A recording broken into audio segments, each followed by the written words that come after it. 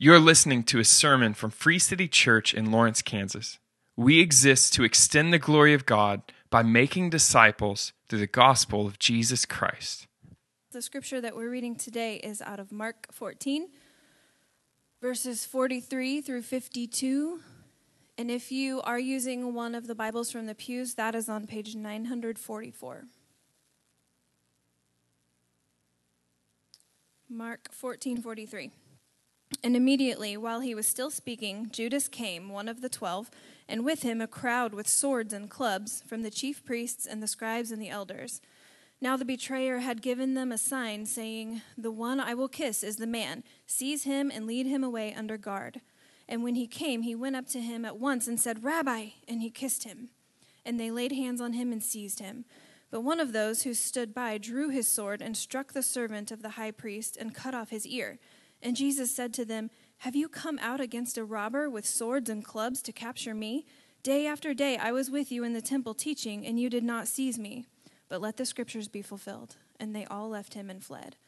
And a young man followed him with nothing but a linen cloth about his body, and they seized him. But he left the linen cloth and ran away naked.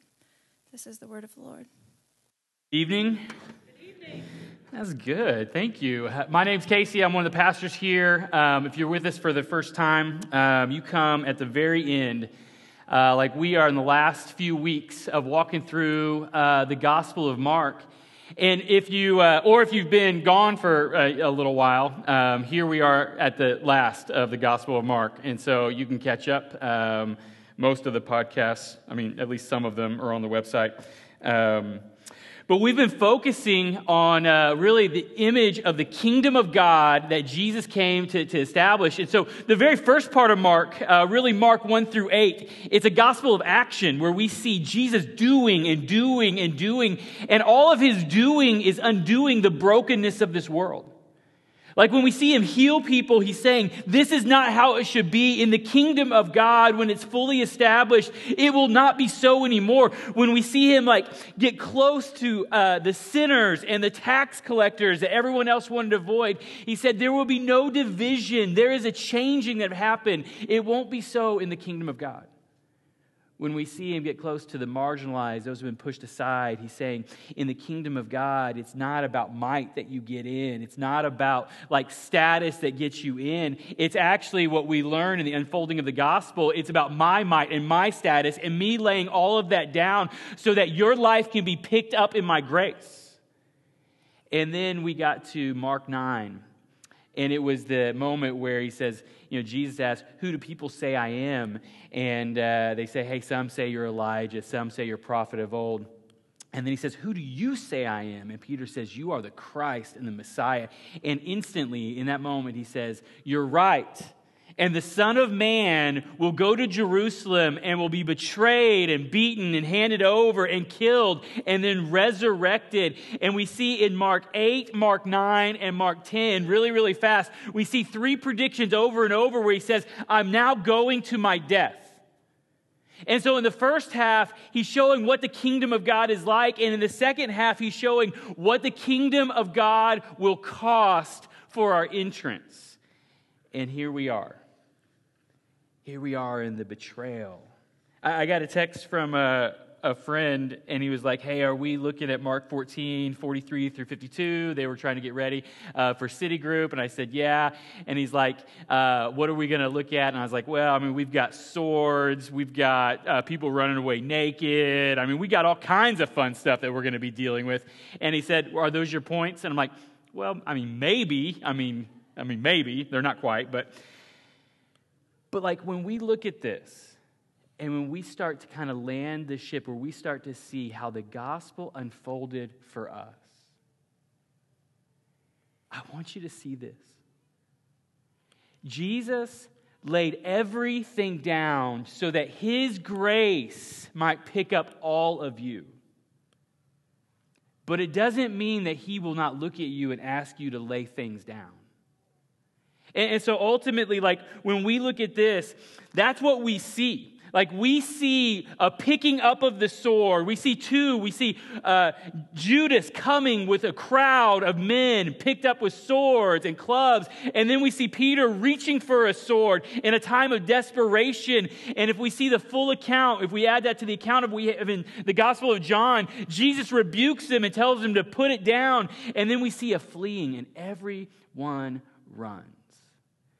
And so I want to talk about this idea of what we see swords, because actually what I think we see here in the Garden of Gethsemane is we see a colliding of two kingdoms. We see a colliding of Jesus, who is about to lay the cornerstone. And that means a cornerstone is what you lay first to build something. He's about to lay the cornerstone of the church. He's about to lay the cornerstone of the kingdom of God. And it starts to build. That's why he said, we pray, thy kingdom come, thy will be done. It's happening among us. It's not all here. It's not all here. There's still sickness and division. There's still awful things that happen in the world, like what's happening in Afghanistan. There's all kinds of things. But the kingdom of God has begun. But we also want you to see, as we're looking at this, that he's asking us to lay something down. And so real fast, I'd already written this, and then this morning when I was looking through it, because we're talking about really focusing around two kingdoms colliding, one that seeks power through the sword, and then we have Jesus' kingdom where he lays all his power down. But in reading a headline this morning just about everything that's happened with Afghanistan, I want to draw just a little bit of distinction. And so when we look at like a Romans 13, it talks about the government wielding a sword. And all the time when you see in the scriptures about the sword, especially in the hands of like the government or God himself, it's talking about justice and rightness. And so, I read this morning and thinking about this, just reading a lot of stuff through the end of the week. There's a lot of finger pointing about whose fault is this, why things are getting bad. There's a lot of, yelling is just kind of what we do in our culture. We don't actually yell. We just type it out and send it, And so there's a lot of that going on. And who's to blame at this? And man, I read this article this morning where the writer said this. He's like, I don't know exactly who's to blame, but I am confident that the women and the children and the families and the sons and daughters in Afghanistan are not to blame. And then he quoted this, and he just read this. So Proverbs 24, and I'm just going to read this and we're going to pray, and then we're actually going to preach this sermon. But it just says this. Proverbs 24, 11 and 12, it says, rescue those who are being taken away to death. Hold back those who are stumbling to the slaughter. If you say, behold, we did not know this, does not he who weighs the heart perceive it? Does not he who keeps watch over your soul know it? And will not he repay man according to his work? Let me just pray that. Father, Lord, you did teach us that we should pray, your kingdom come and your will be done. And Lord, your kingdom is so much further than the borders of our state or nation. Jesus, one day every tongue and tribe will be present worshiping you, and we will feel the magnitude of your glory through the multifaceted look of your people and the multifaceted sound of their languages. And Lord Jesus, I know that you love the Afghani people. And so, Lord, as we see suffering and we see hurt, Lord, I pray that we would feel far more Christian than we would feel anything else. And so, Lord, we just ask for help. We ask for peace. You've come to establish a peace, an otherworldly peace, and Lord, we have yet to see it, and I long for it.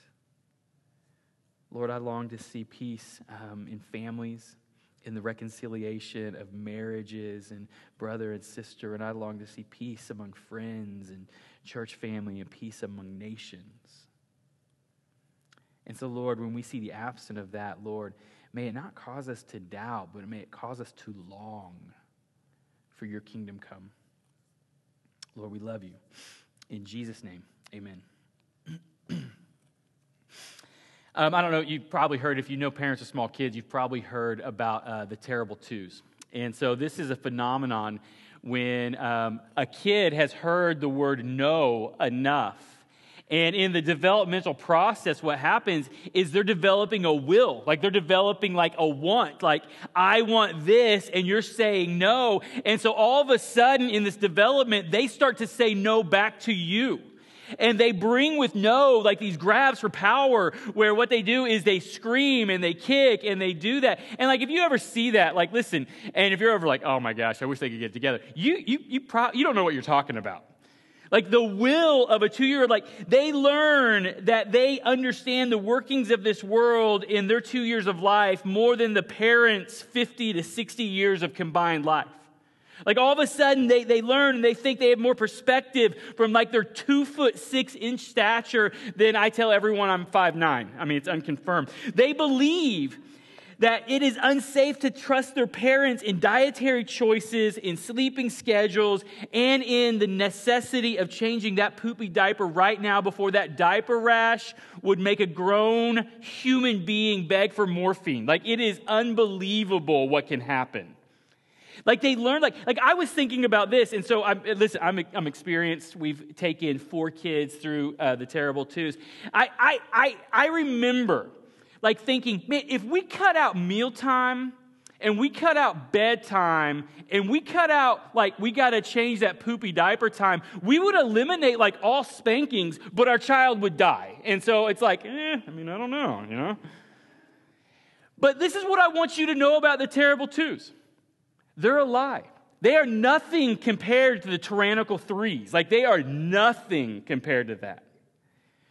But what happens is when our will gets invoked and we feel like our life is threatened or our desires are threatened, we reach for power. Like, we reach to something to try to sustain our life. Like, we reach for something to try to hold it together, to say, no, this is what I want. This is what I'm going to do. And if you're small, like, you may not be able to reach for like really, really big things, but you can reach for a piercing scream that like will wake the dead. We reach for power when we feel threatened. You know, I mean, those 2s and 3s are so hard. Your cute little giggly toddler starts reaching for control. Like, why do we scream, yell, fight, and give the silent treatment? Because we want power. And when we're in a threatening situation and think we've lost it, we reach for something to sustain ourselves. Why do we gossip and slander or manipulate or tell half-truths? Because we want power. Like, why must we have the TV controller in our hand even if we're not going to change it? Because we don't want someone else to try to change it on us. We want power. And so ultimately, have you ever thought about all that you do to gain control or power over situations or over relationships? How many times do we reach for swords? You know, this passage, like just looking at this passage, we see 2 kingdoms colliding with very different values, and we're going to look at that. In this moment in Jesus' life, like, we witness an otherworldliness that we have a hard time understanding no matter how many times we read his words about it. We just don't know how it actually works in this world, but we see it coming against a very typical kingdom that brings clubs and swords and people to try to control, to try to stop him. And we see him laying down. We see different values colliding. This passage convicts me and convicts my constant reach for leverage or power, or for my lack of faith in the promises and teachings in the Scriptures. This passage shows how much we love and depend upon ready accessed swords to gain leverage over our situation and people.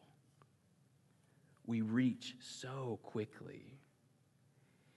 See, right here, the clash between kingdoms in the Garden of Gethsemane brings the kingdom of this world and the kingdom of God in sharp contrast.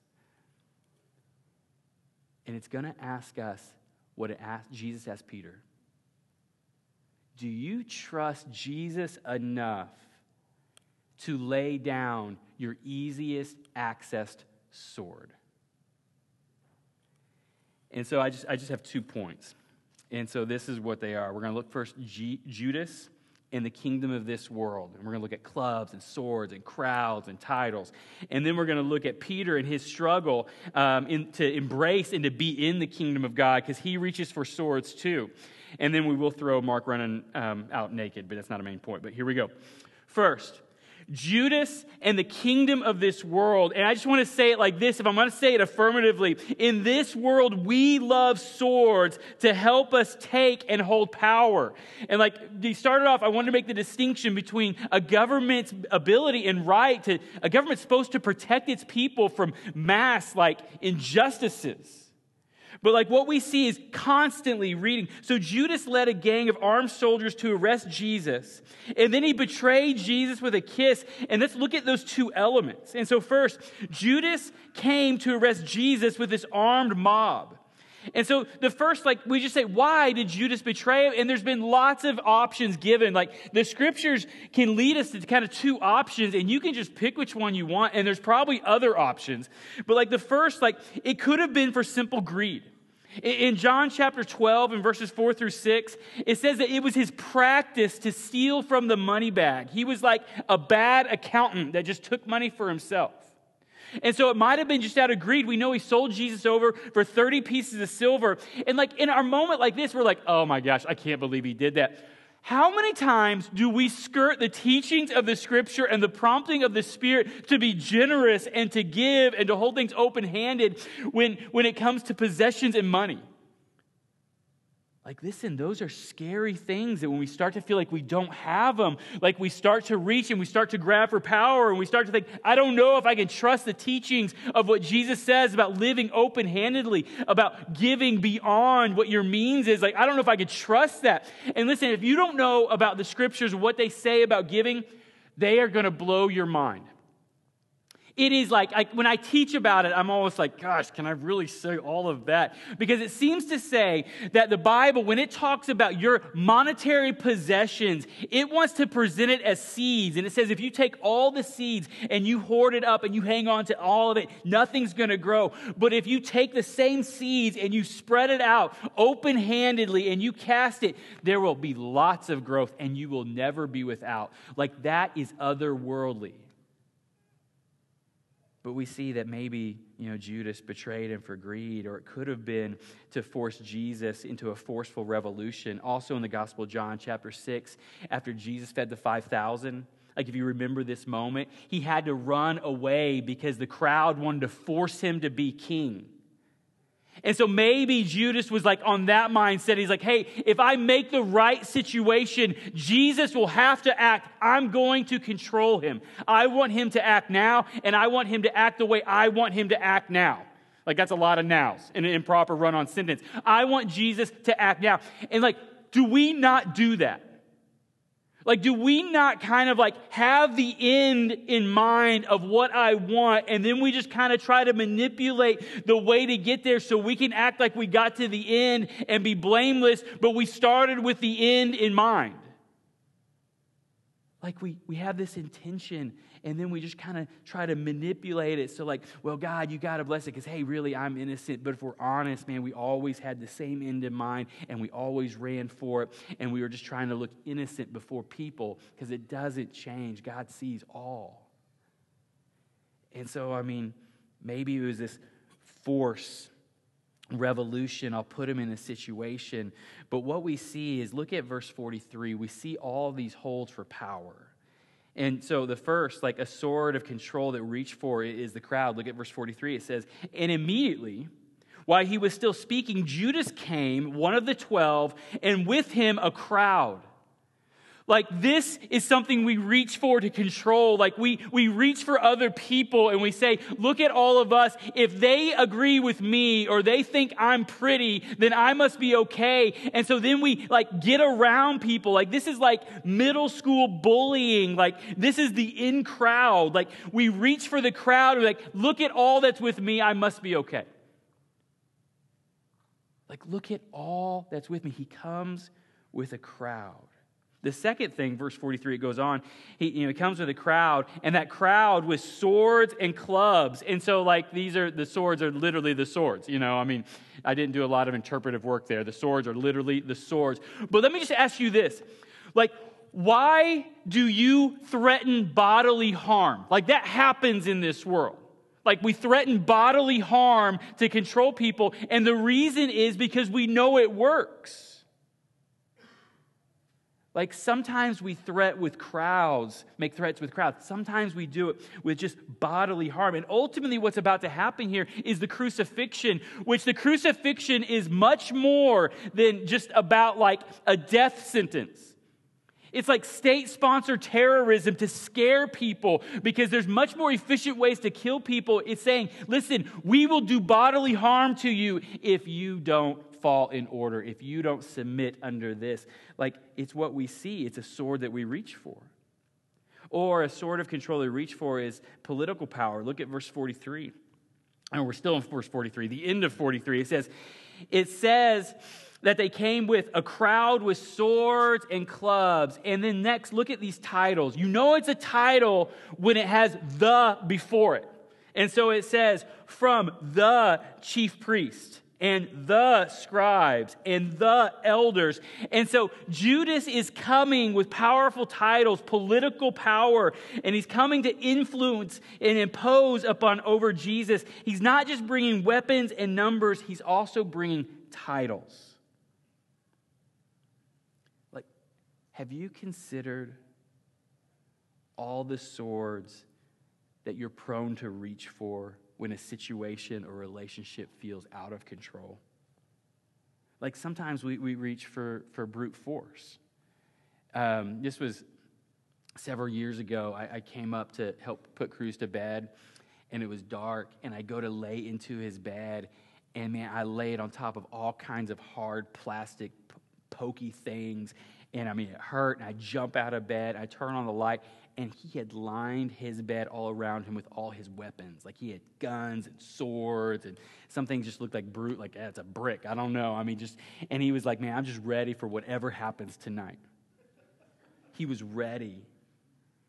Sometimes it's just force. I mean, sometimes when people don't like how a conversation or relationship go, is they reach to yell and hit. It's to control a situation. It's to leverage it. I mean, sometimes that's what happens. In the 7th grade, I wrestled 95 pounds. 95 pounds of fear ferocity in a baggy singlet, you know?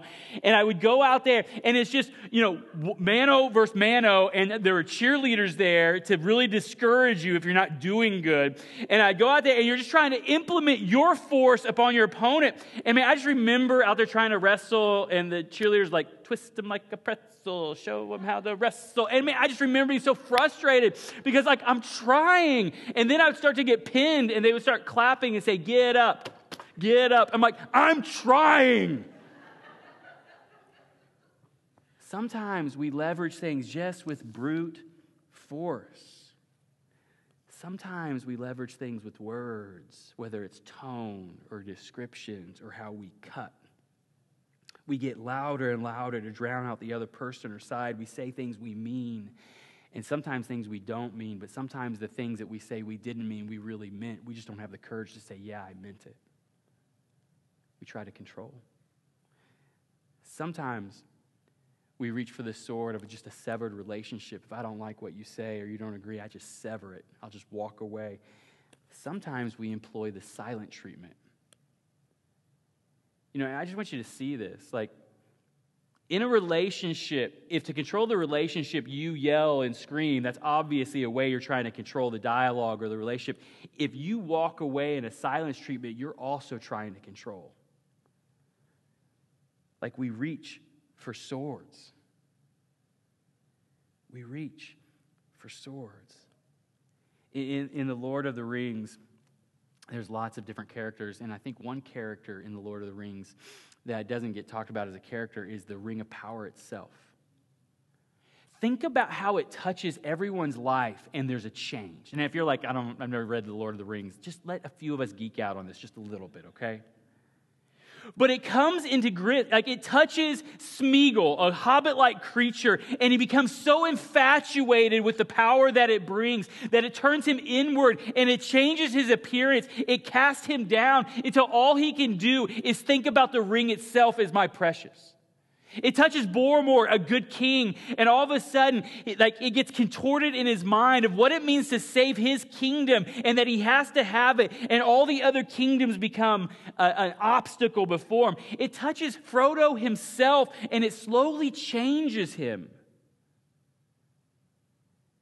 Like you see, the lust to touch these swords and to have power over, it's something that changes us. And when we engage it over and over and over, just like it does for Gollum, it turns us into lonelier, more unhappy people. It takes our humanity away because all the relationships we have to be on our terms. And if they're not on our terms, we leverage and manipulate to get them there. The kingdom of God is not like that. And so make no mistake, Judas brings crowds with authority and weapons to assert power upon Jesus. It was a betrayal. And betrayals always hurt, but betrayals hurt even more when the relationship is close. And so Judas brings an armed crowd, but Judas also came with a kiss. Look at verse 44. It says, Now the betrayer had given them a sign, saying, "The one I will kiss is the man. Seize him and lead him away under guard." And when he came, he went to him at once and said, "Rabbi," and he kissed him. Now, this was just, the Garden of Gethsemane would have been very, very dark. There wouldn't have been any artificial lights, which, we need to talk about this. Like, our city is putting, some street lights in that are, black lights. Have you guys seen this? It's blinding. It's only appropriate if you're going to, disco dance with white gloves on. We need to address this problem, okay? But there wouldn't have been any of that. So when it was dark, it was dark. And so it'd be easy for someone to slip away in a dispersing crowd. And so it was this embrace, the one I embrace and the one I kiss. Keep your eyes on him and you get him. And so this was code just to be helpful. But listen, when Mark writes this, he doesn't use the normal word for kiss, which is phileo. It's where we get the brotherly love, Philadelphia. So it can be used just to say love, or it can be interpreted as kiss, a sign of love. What he does is he adds a preposition to it, so it's kata phileo. Now, kata just means on or against, and so the picture is this is like a long, an intimate, embrace. Take the romantic stuff out of it. But this is a picture of Judas coming up to Jesus, a close friend, laying in on him and holding him, kissing him on the cheek and saying, "I love you," and then saying, "Now what are you going to do, brother?" This is using language to show a deep betrayal. And so we don't know all of Judas's motives for betraying Jesus. Was it to gain money and power among the elites? Maybe. Was it to force Jesus' hand to bring his kingdom in a way that seemed right to Judas? I think that's more likely. But what is clear to me is we are prone to be close and intimate to Jesus until it starts to cost us, and then we reach for swords. And that's exactly what we see in Peter. So first point, Judas in the kingdom of this world, reaching for power to get what we want, to control our relationships, our circumstances. Second point, we see Peter's struggle in the kingdom of God. We are intimate in our relationship with power. It haunts us, even as we walk with Jesus. It's a constant thing that we reach back to. It's hard to stop. It's hard to say, why not rather be wrong? It's hard to sacrifice yourself for others. It's hard to repent and say, man, it's worse than what you even know. It's hard to do that. And so we constantly reach for something. We constantly reach for swords. And so actually, let's skip a second. Jump down to verse 48. It says this,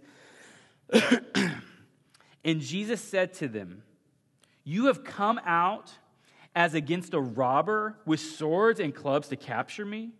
Day after day I was with you in the temple teaching, and you did not seize me, but let the scriptures be fulfilled.'" And so what Jesus does is he stops and he confronts him. He says, there were lots of times you could have arrested me, but you chose to do it in the cloak of darkness. You chose to do it when other people weren't watching. You chose to do it, to apply your power in secret. Which, just for a second, I want you to see that. When you use power moves in relationships or situations, and those become evident to other people, aren't you kind of embarrassed? We want to hide it. We want the outcome, but we know that might be kind of childish, and so sometimes we have to apologize for the way we acted or what we said or what we did, and we're scared if other people know about that, what will they think about me? And so he just exposes that, like, you want to leverage this, you want the power, but you want to do it in secret. And so that's the first thing we see. But look at verse 48. And so the ESV says robber.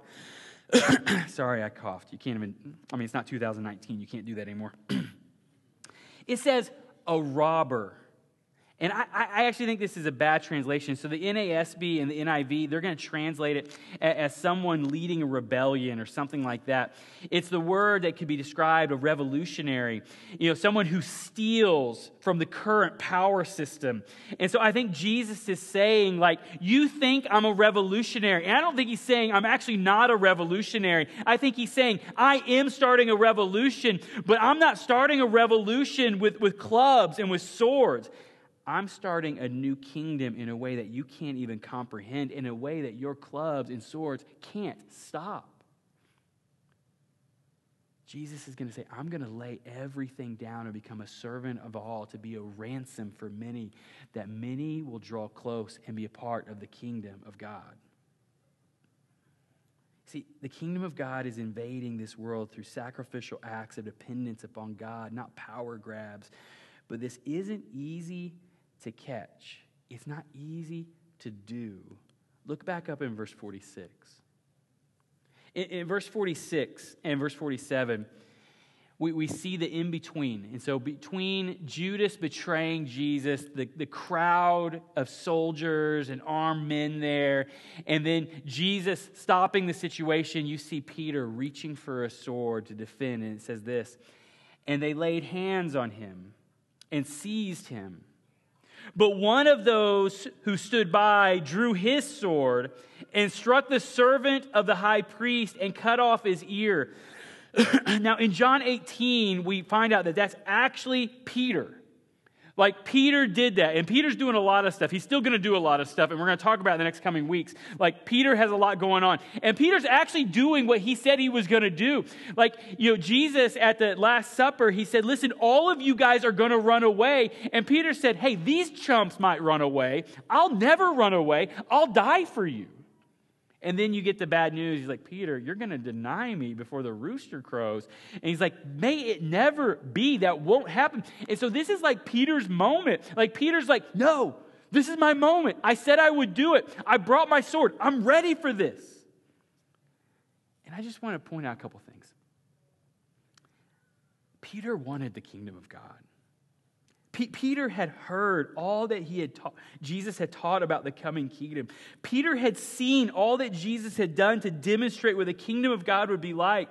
Peter was always front row for the miracles. Like, he saw what Jesus was doing, and he's like, yes, I want that kingdom.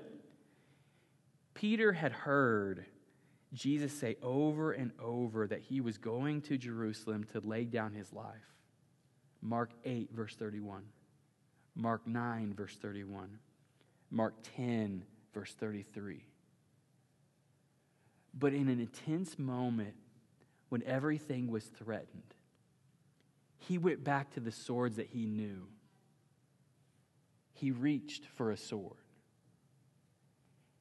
And I see that in my life. In a hard situation, like reaching for the sword, or maybe a half-truth or an excuse, or a hard situation, pushing a relationship aside because it's easier to avoid and not deal, or a hard situation, I'm trying to twist them like a pretzel, show them how to wrestle. Over and over, we reach for swords. Now listen, 3 of my commentaries made this point. I wouldn't have come up with it, but I read them, and so they made this point. So it's mine. They drew this image between the difference of the kingdom that Jesus talked about and the difference of the kingdom of our world, and they looked at the Sermon on the Mount to do it. Now, if you've been in the Bible reading plan, we just read the Sermon on the Mount in Matthew 5. But they pointed to Luke 6 because it's shorter and it's easier. And so listen to what the kingdom of God is like. When Jesus stopped, and this would have been a sermon that Peter would have heard hundreds of times. As Jesus went around and went to new cities, he would have taught this over and over and over. And so he would have showed up. Luke 6, verse 20. If you have your Bibles, you can look at that, or you can just listen to me. I'll read somewhat clearly. Luke 6, verse 20. It's the shorter list.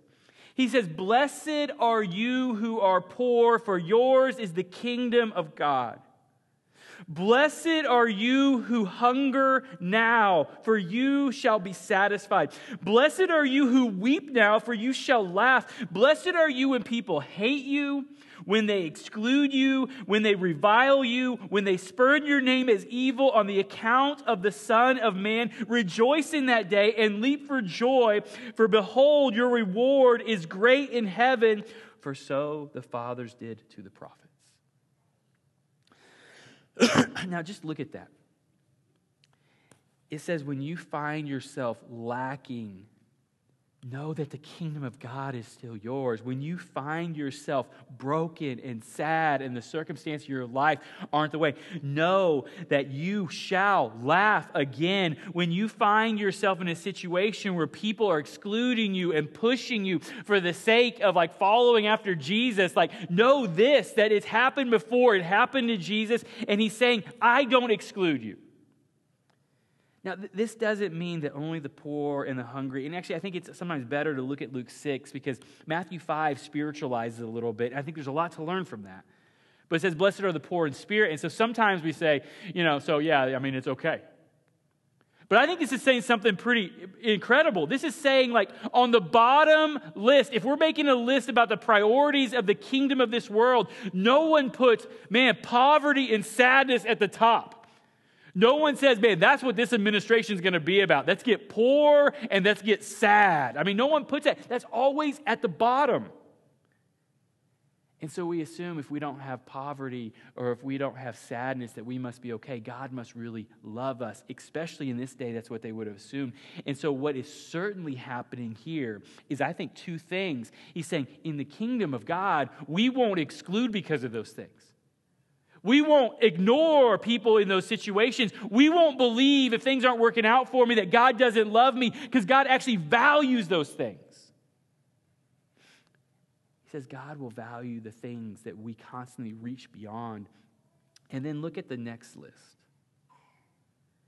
So starting in verse 24, he says, "But woe to you who are rich, for you have received your consolation. But woe to you who are full now, for you shall be hungry. Woe to you who laugh now, for you shall mourn and weep. Woe to you when all people speak well of you, for so their fathers did to the false prophets." Let's just summarize that list. Money, possessions, reputation. Oh my.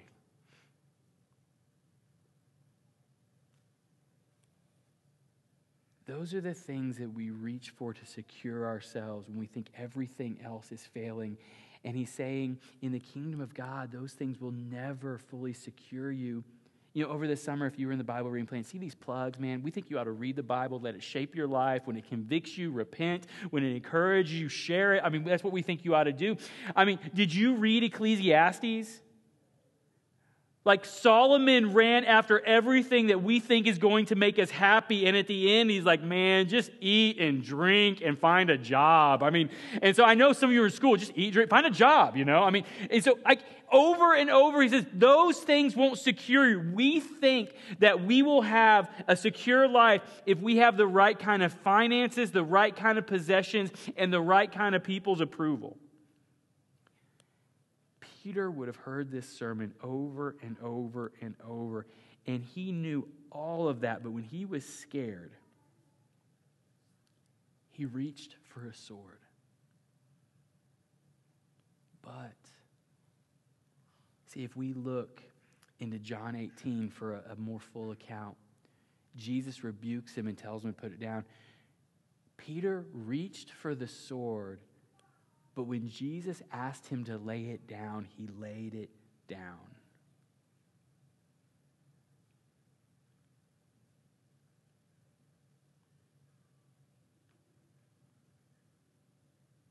When I talked about swords that we reach for,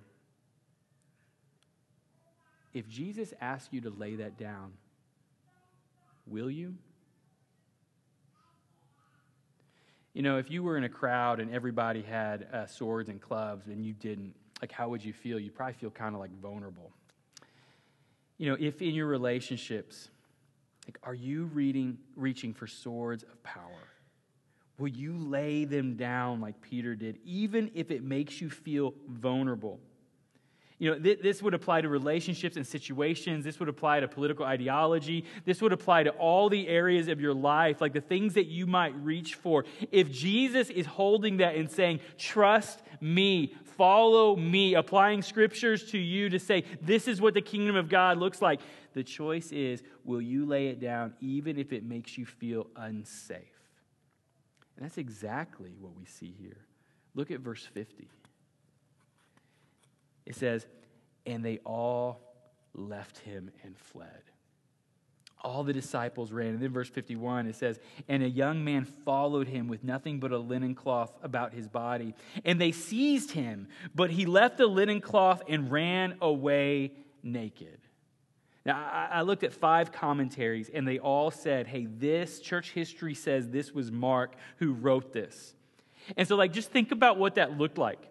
Like this picture of Mark telling the story, and Mark would have been a young man here, and just telling the story and said, man, we were in the garden, and I heard him pray, and we kept falling asleep, and he kept asking us to stay up, and he was like sweating blood, and he was scared. I've never seen Jesus like this, but he calmed himself, submitted himself to the will of God, and then all of a sudden, this little army battalion showed up, and they had clubs and swords, and it was Judas, and he kissed him and betrayed him, and then Peter pulled out a sword, and Jesus like, not on my watch, but he cut the dude's ear off, and then John, we found out, he put it back on, and like all of a sudden everyone ran, and he's like, and then there was this guy who was running, and they grabbed him by the clothes, and he's like, just get out of those clothes, and he ran away naked and ashamed, and I'm not going to give his name, but it was this guy. Everyone is failing. Everyone has a limit that it's just too vulnerable and it's too scary, and so they reach for something for comfort and they reach for something for control, and if they don't have it, they just run. But right in the middle of all of this, in the middle of the shouts and the betrayal and the club and the swords, is Jesus. He was alone, laying down his life. So listen to me. So that we can lay down the things that we think keep us safe, but according to the scriptures will never sustain you. Apart from Jesus laying everything down, apart from God dying in our place, apart from a supernatural kingdom that's happening all around us and in us that will one day be fully consummated, this will never make sense, and we will never obey it, and we're never going to do it really, really well, but we can do it incrementally as the Spirit of God says, not today, lay down that sword. So I just ask, what is the sword you need to lay down? You know, ultimately, every week when we come to communion, we see what was laid down. And so we start with the bread, and we see that the body of Christ was laid down, that he was beaten, and his flesh was torn apart, and he could have stopped at any moment, but he chose not to. And he was pulled apart that our lives might be pulled back together. And so, Christian, we start here. We remember that Jesus laid everything down so that we might be lifted up to the kingdom of God, not upon our works, but because of his good grace. Christian, the body of Jesus broken for you. But we also see that he laid down his blood, that his blood was poured out to atone for our sin and to absorb the wrath of God that we might be made whole again. And so, Christian, I remind you, the blood of Jesus poured out for your life. Let me pray for us. Lord Jesus, I pray that we would actually see that. Like in the middle of all the shouts, in the middle of the betrayal, in the middle of the clubs and the swords was Jesus and Jesus alone. Lord, everyone else saw what was happening in that garden, and they said nothing good could come from that. It is too vulnerable. It is too weak. Too much is laid down. You can only lose in that situation. And they ran. And Lord, I am so prone to run. Lord, I'm so prone to run, and I'm so prone to reach for swords. I'm so prone to try to establish my life and my relationships in a way that feels safe to me. And when things feel vulnerable, I just get scared. But Lord, you tell us that you help us in our time of weaknesses. And when we are weak, we are strong. And so, Lord, because of your Spirit in us, we can lay down swords. And so, Lord, I just ask that you would do this. Is there a sword we need to lay down tonight? Lord Jesus, only by the power of the gospel and the hope that we have because of Christ in us for the hope of glory that we would lay it down. Make us a people that would say, thy kingdom come, thy will be done.